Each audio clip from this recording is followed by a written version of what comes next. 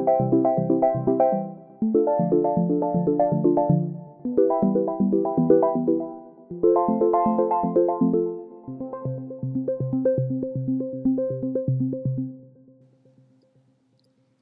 everyone. Welcome to Pills and Needles, the podcast about mental health and tattoos. And that's a little hello from the monster that is my dog. Yep, he grunts like a pig, and he does it when I don't pay attention to him. He doesn't like it when he doesn't have my full attention. So, right now, he's actually on my lap, and I'm scratching his butt, and he's finally quiet, and I think he's gonna fall asleep soon. So, you're gonna hear more snoring for sure. Which is great because apparently some of you think that the snoring dog is the best part of the podcast. I kind of agree. Okay, so back to what I was saying. Welcome to Pills and Needles, the podcast about tattoos, mental health, and apparently a snoring dog. In this episode, we're going to talk about anxiety because, well, depression is something new in my life. Anxiety has been a constant companion. I just didn't know that's what it was. I thought it was a personality quirk. I thought these weird worries and these strange fears that I had were just a part of who I was. My earliest manifestation of anxiety, apart from being a really dramatic kid who would just freak out over every tiny scrape and cut, was my immense fear of death. Now, you're probably thinking, oh, well, I am scared of death too, but wait till you hear this. I think I was around 9 when I went from having zero experience with death to having too much of it. In a span of 2 weeks, my grandma's mom died, and then my grandpa's dad died. Now, when I say grandpa in this case, I actually mean my step grandpa, but he's never been a step grandpa to me. He's always been grandpa. He was the grandpa that I grew up with.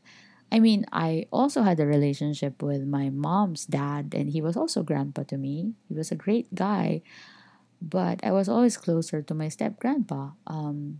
He was there for me from the time I was born because he's been there since my mom was 18, I think. And so he's been around since the time I was a baby. Um, he took care of me. I was the first grandkid, and so I spent a lot of time with him and my grandma. I would sleep at their house. We would go out to eat. We would have adventures together. And so I was very close and still am very close to him. And so, in a span of 2 weeks, my grandma's mom died, and then his dad died. And so it hit me that reality of death, that people die, that parents die. And I didn't want that to happen. I didn't want my parents to die. And so I have a very vivid memory of being in bed with my parents, with my dad on my left side and my mom on my right side, making them promise that we would all die together. I did not want them to die before I did. And then that escalated into me thinking that my mom would die every time she'd leave the house. Imagine being a kid with no control. You cannot tell your mom, no, don't leave the house. You have to stay with me. Of course, she had to go out, do errands, do things. And every single time she left, you would think she was really gonna die. And it was such a real thing to me that I would have a physical reaction to it. I would throw tantrums. I would really bawl and freak out. And I wasn't a little kid, I was maybe 9, 10. I think this lasted until I was 11, I think. Fourth grade, fifth grade, something like that.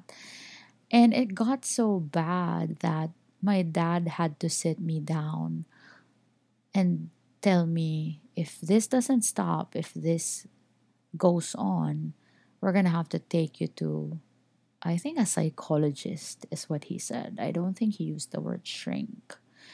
And it was a scare tactic. That was the thing. And now, in hindsight, I kind of wish that they did take me to a doctor, to a psychologist, a shrink, whatever, because then maybe we could have nipped it in the bud then.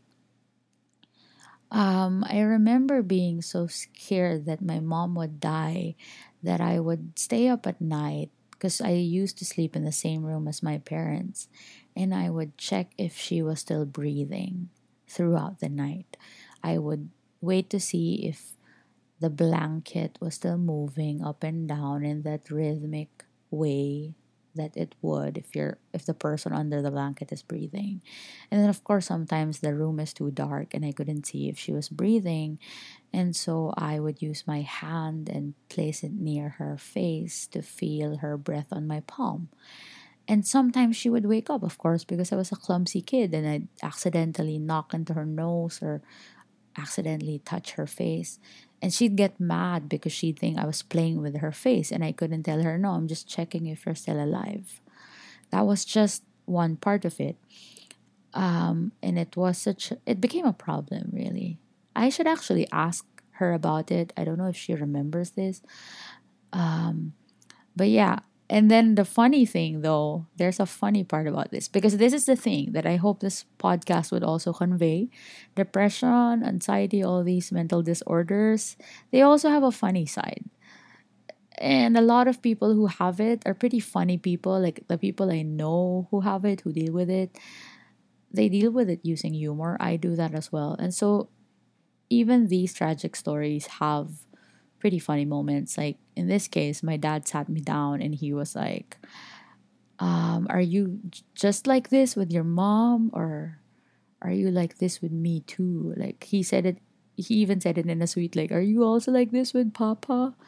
And then I said, no, just mom. And it was such an asshole thing to say as a kid, but I did not know it was such an asshole thing to say because I was just being honest. I'm like, nah, nah, not really. I was just really worried about mom, not you. But now that I think about it, it makes me laugh because that's such a slap in the face, right? Like you asking your kid, oh, are you worried that I'm gonna die too? And your kid goes, nah, not really. So yeah, it's pretty funny. But the other thing I was worried about was dying. Like I was scared of my own death. I was so scared of my own death that at around 10 years old, I would actually stay up all night reading because I was scared that if I fell asleep, I wouldn't wake up. I always feared that I would die in my sleep. And it became so bad that I would dread sunsets because sunsets meant it would get dark, and getting dark meant bedtime would be coming soon. And so I think that's part of the reason why my body clock has never been normal. I've always been a late sleeper. I always like staying up at night. I find comfort in sleeping when the sun is up. I think that has a lot to do with it. And so, yeah, I went through a really long phase of that. Eventually, I did start sleeping at night because I had to, but that fear of death never went away. And when I grew up, my worries about my parents dying moved on to worrying about my boyfriend's dying, which is a really strange thing. Like, even with the first boyfriend that I had in college, when he would drop me off at my house, I would be counting the minutes until he'd call me to tell me that he's home. And it's not because I was worried about him cheating or stopping over somewhere else on his way home. I would just have these images of him dying in a car wreck, getting hit by trucks. And it didn't help that I had such an overactive imagination, so I was able to come up with all these scenarios. So, yeah, I had those worries, and I just really thought, oh, it's a part of who I am. And then, things happen. We live in a crazy world where shitty things happen all the time. And there was a time when there were bombings in Manila. There was a series of bombings in Manila. And at that point, I was commuting a lot. I would ride the bus, I would ride the LRT, and then a bus was bombed, and then the LRT, the train station near my house, the train station that I would actually use whenever I would leave to go to Makati, where my office was, it was bombed as well. And so I stopped commuting. And pretty soon after that, I had my first panic attack. I was, I think, 21 at that time when it happened. And I just remember it being this crazy thing. I was going to my mother's house. I had gotten a taxi from the house that I grew up in, and but the taxi driver wanted me to get out. I don't remember if it was because there was something wrong with the taxi, like he had to fix the car or something. But basically, he made me get out of the car in the middle of a street that wasn't even that far from my house. But it felt like such a disaster to me. And I was standing on the street, and before I knew what was happening, I felt like I was in complete danger. My whole body was shaking, and I was crying, and I didn't know why I was crying. All I knew was it felt like I was just in danger. It made no sense. And I remember this clearly. I was using an old Nokia phone then. There were no smartphones yet. This was 2002, I think. And that is a freaking train passing by that you're hearing. Welcome to Manila. Um, and so I was holding my old phone. Like, I think I was using GPRS. This tells you how long ago this was. And I Googled the symptoms that I had: shaking, the panic, the feeling of danger, irrational feeling of danger. And the words panic attack came up. And so that was my first brush with that. I was lucky that at that point, my aunt from Seattle, who was a clinical psychologist, was visiting Manila soon. And when she heard about what happened, she brought books for me and she taught me breathing exercises. And we had a good talk. And so I didn't really go to a shrink at that point because I had her for a bit. And then I had those books and they were very helpful. I think one was Anxiety for Dummies, and the other one was Overcoming Panic Attacks, something like that. I'm gonna look that up and post the title somewhere. But those were the two books that helped me through that time. And then more recently, so the my fear of death has never disappeared. It is something that is always there constantly. And sometimes I'd be in the middle of doing something completely normal, like dressing up for the day. And then I would remember, holy shit, you're going to die one day. And it is such a jolting moment every time that it would actually stop me in my tracks, no matter what it is I'm doing, whether it's feeding the dog or working or, like I said, dressing up. It would just stop me and make me think, fuck, I'm gonna die one day. How am I gonna die? How's that gonna happen? It's just this really screwed up thing that I thought was a part of who I was. Um, and then I began to have feelings of dread. This was very soon, maybe a year before the diagnosis, but I would just have this constant feeling of dread. It was irrational because there was no reason for it. It wasn't like, you would have feelings of dread. Like, I used to have feelings of dread when report cards were coming out because I always got shitty grades. Or if there was something that I really didn't want to do that was coming up, but there was nothing, no reason for it at all. But I would just have this constant heavy feeling in my heart, like this feeling that something is gonna happen, something terrible is gonna happen, something bad is gonna happen. And imagine having that feeling day after day after day after day, and just thinking that, oh, it's just part of who I am. I had no idea that this was an anxiety disorder, that this was something that had a solution, that I could go to a doctor and talk to them about it and get medication for it. And yeah, I really didn't know. I just thought, oh, that's who I am, which is really freaking stupid. And this is part of the reason why I'm being so outspoken about this, why I'm telling my story, because I hope that someone who hears this realizes that, hey, that is what I'm going through, and wow, there's something I can do about it. Yes, there is. Because now I have a really crazy healthy relationship with death. Like, I don't get that jolt anymore.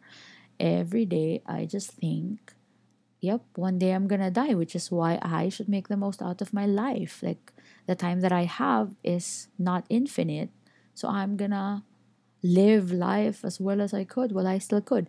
And it is such a different feeling from that feeling of panic every time I would think, like, oh my God, what happens when I die? Am I gonna be alone? Am I gonna walk in a dark tunnel searching for the light? What if I don't find the light? What if nobody fetches me? Are my relatives gonna come pick me up? Like, all these crazy things that I used to worry about, they're all gone.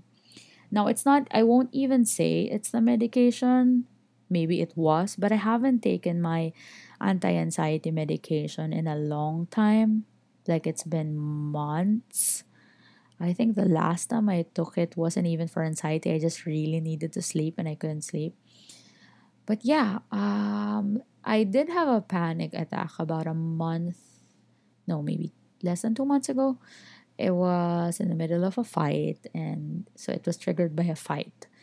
And I just started to feel like I couldn't breathe, and it was this horrible thing. And I knew it would help if I got some water and just slow down my breathing, but it took me a while. Like, I was really shaking. It was, I think, the worst panic attack I've ever had, but I survived it. I think I drank my medicine that night. That's true. I drank my 1/4 of Rivotril, because Rivotril is actually a really.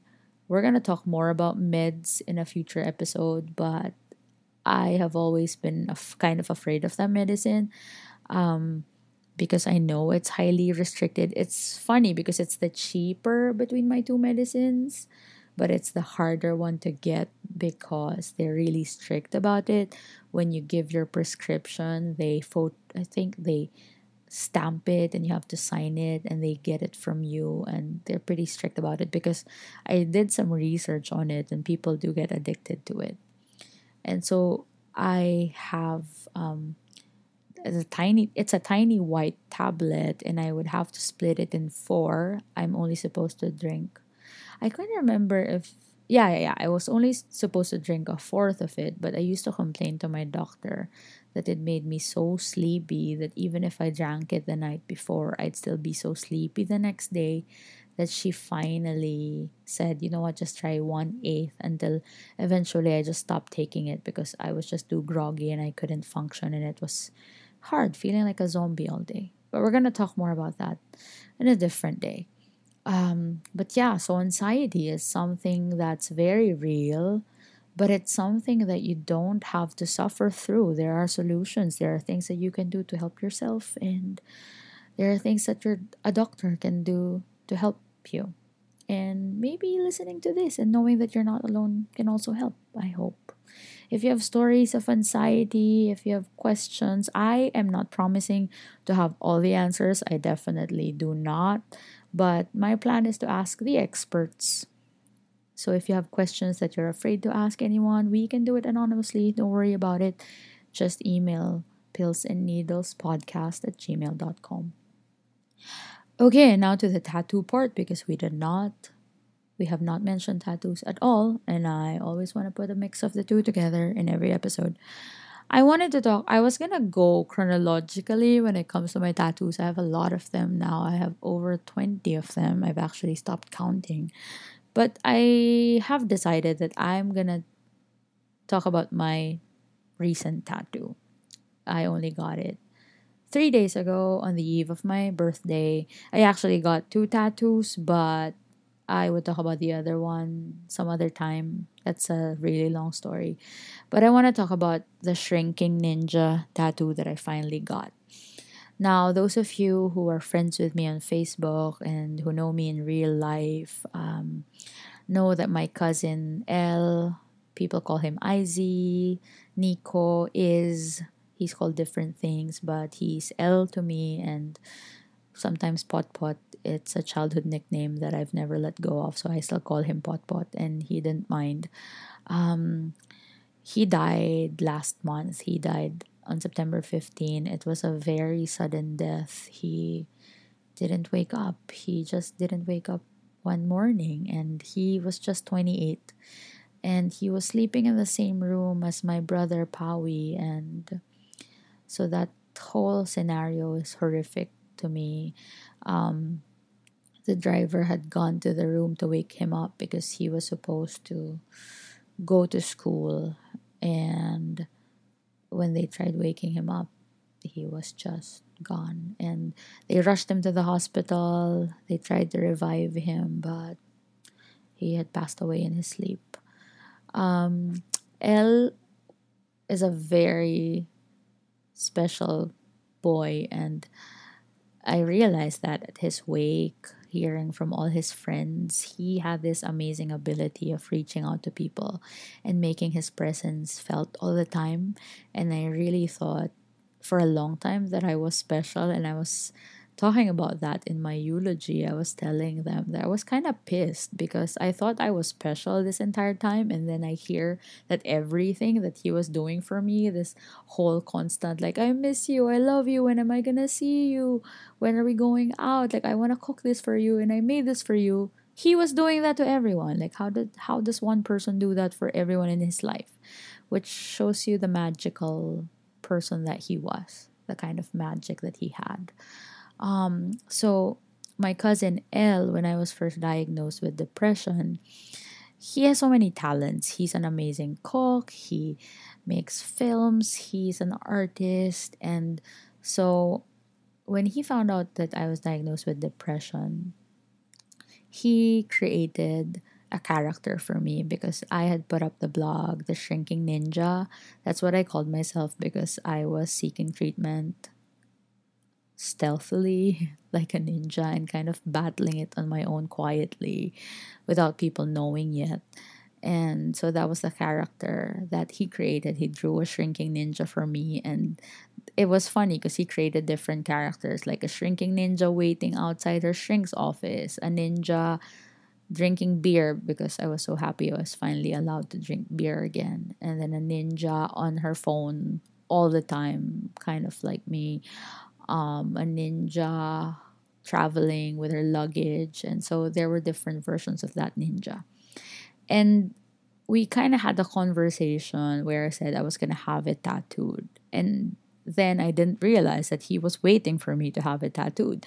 But the thing is, I have a long list of tattoo ideas, and I still do now. And so I kept pushing and pushing and pushing the ninja tattoo because I there were these other tattoos that I wanted to get. And so he would tease me about it whenever I'd see him. He'd be like, "When are you getting it done?" And the last time I saw him was 6 days before he died. He had organized a movie day for us, all of us cousins, with his mom and my uncle, who's my mom's, that's my dog, snoring and sighing. Um, where it was a movie date with all my cousins, my aunt, and then my uncle, and we were gonna watch it, which was a movie that he was really excited about, and we were really excited about because he, he's snoring again. Okay, I woke him up. Sorry. Okay, so we went to see it, and it was such a big part of our childhood, which sounds really weird. But yeah, as kids, we really loved watching the Tim Curry It movie. We watched it over and over again. Yep, that's a snore. And so, yeah, Elle was really excited to see the movie. And he worked so hard on setting it up because people were like, can we do it on a Friday? Some people were like, can we do it on a Sunday? And so he did Facebook polls, and he really just made sure everybody got together. And I almost didn't make it to the movie day. And I am so glad I went because that turned out to be the last time that I would see Elle. And one of the last things he did was poke my tattoo because I had gotten a tattoo of the Wimpy Kid. It's a long story that I will tell on a different day. And he said, another new tattoo and still no ninja. And so when I gave his eulogy, I said sorry to my grandparents and my mom because they're not big fans of my many tattoos. But I said, I'm going to get it tattooed finally. And I did that on the eve of my birthday. I finally got the Shrinking Ninja, the one that's on the phone, and I had her tattooed on my right arm. And yeah, so I'm glad that I finally did it. It's a permanent part of me now. And it's a tribute to my cousin and his big heart and his, because he was such a part of my journey. When I was diagnosed with depression, I moved back home, and that home was across the street from my grandparents' place, and Elle stayed there a lot as well. And so I got to spend time with him. So he actually went with me to the gym and taught me how to use the machines. He also cooked for me because he knew that I was trying to eat healthy, because healthy eating helps your brain as well. It's not just for the body. And so there was a week where he made soup for me every day. Like he made minestrone for me one day, and a different, I think, was it a squash soup or a pumpkin soup one day? So he did soup week, and he would also go with me for runs and when I would go to get fruit. And yeah, so he was a big part of that journey. And just before he died, about a month before that, he was diagnosed with depression too. And but he was doing pretty well. He was on meds as well, and he was doing better. And so it was really a crushing blow when he passed suddenly. But yeah, but we're all still reeling from his loss. We all miss him every day. But there are things that we do, to help us cope with the loss of a loved one. And for me, getting the tattoo, being reminded of how he's always been there and what a big part of my life he's been. He's always been more like a brother than a cousin. And he was just so full of love. And I feel really lucky that he was a part of our life and a part of our family. And so, yeah, that's it for episode 2. And that was a really loud snore. Let me give you some more snoring. No, he decided to stretch and stop.